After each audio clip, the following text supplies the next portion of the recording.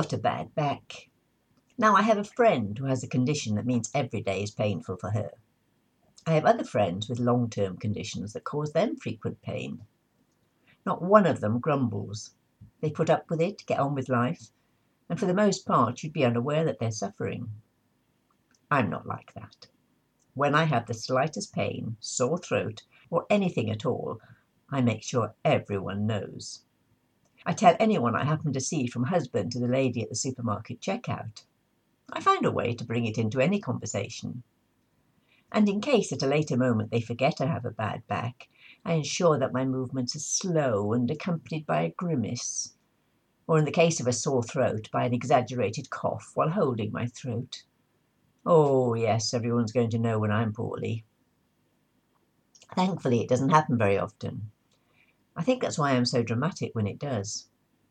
I am very fortunate to have had a reasonably well life. I've not had any major illness, unless you count my sausage, which could have been very nasty. Have I told you about it? I don't think I have. As I say, any excuse to get the sympathy vote. A few years ago, I was bedridden with a really bad pain in my gut. I ended up in A&E, where they said something was definitely wrong, but they couldn't work out what it was.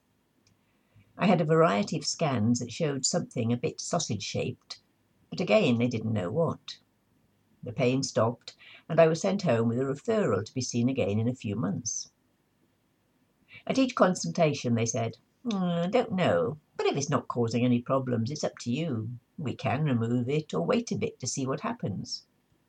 After about a year of this, I said I wasn't too happy about having something unidentifiable inside me, so they operated.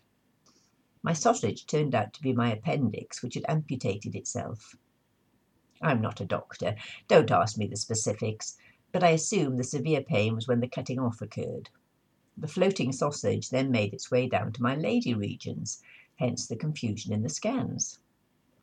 You probably didn't want to know all that detail, but I do like telling people about my sausage and how I believe I am probably unique in having cut off my own appendix. So where was I? Oh yes, apart from that, my life has been relatively healthy. And for the last 20 years or so, I've been going to exercise classes to try and maintain a level of fitness as I age.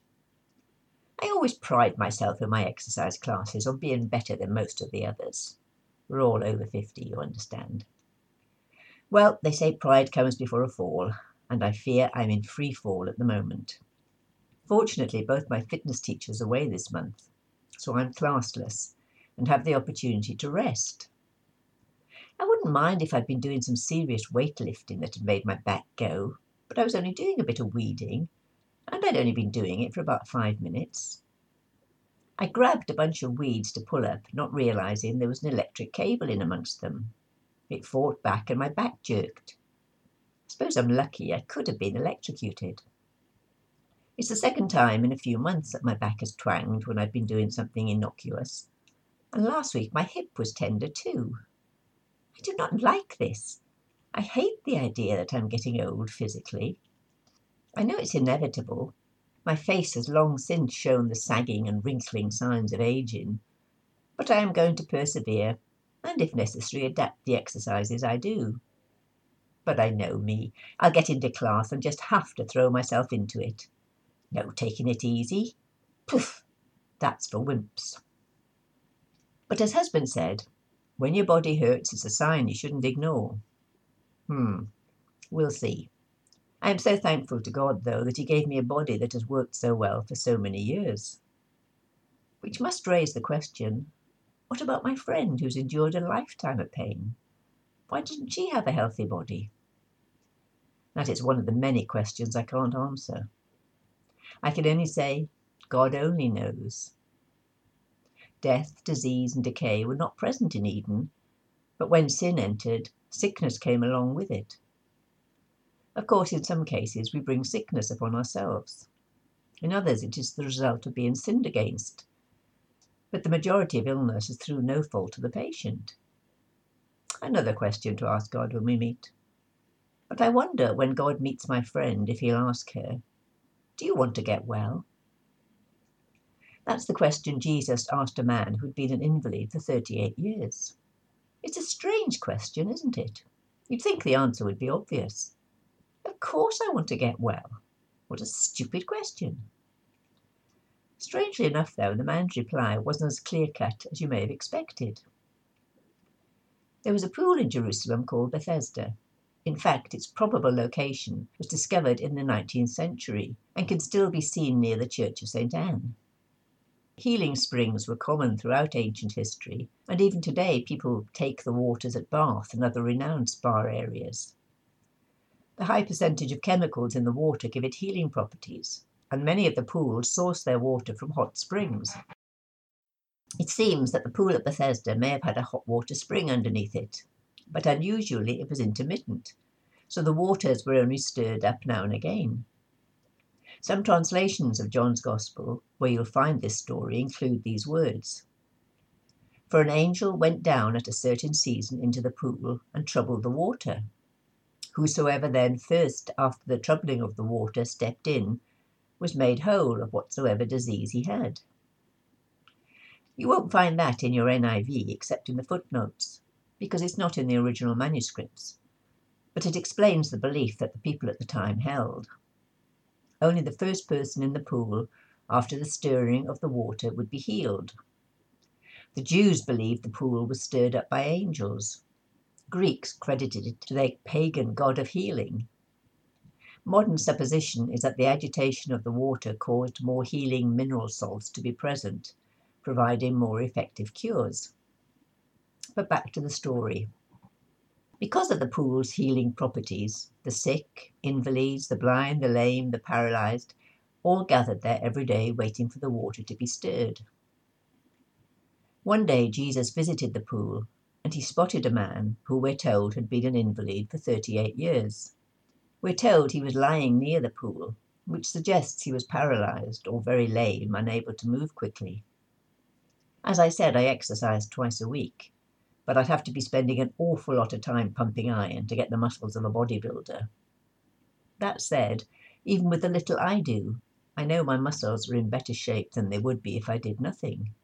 Use it or lose it, as they say.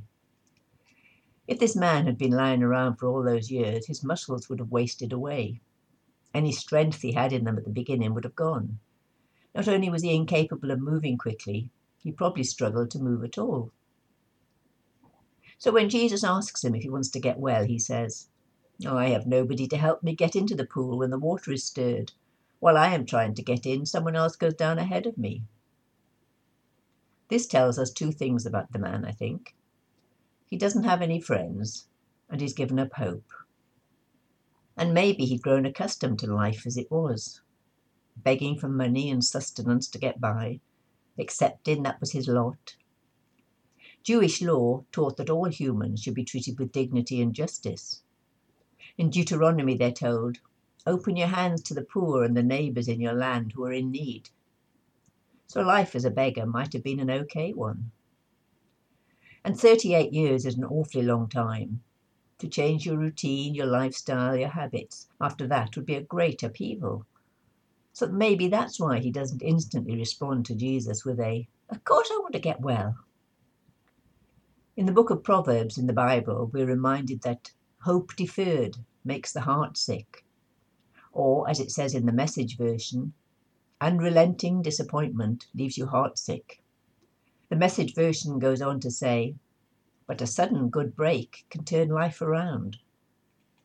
This invalided, hopeless man was about to get his sudden good break. When he was helpless, Jesus stepped in. He told the man to pick up your mat and walk. And instantly the man did so. Sometimes we need to be hopeless, at our lowest, before Jesus can lift us up. The man who was without hope didn't question, didn't doubt, just did as Jesus told him. I hope I can have that faith when I need it. But, and it's quite a big but, the story doesn't end there. First of all, the Pharisees got all upset about the man working on the Sabbath. They had gone so overboard with their rules that carrying his mat counted as working. And when the man told them his story, they wanted to know who had done the healing, as he too was breaking the law by working on the Sabbath.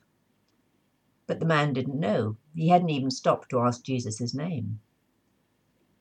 We're told then that a little while later, Jesus comes across the man in the temple, where he gives him a serious warning.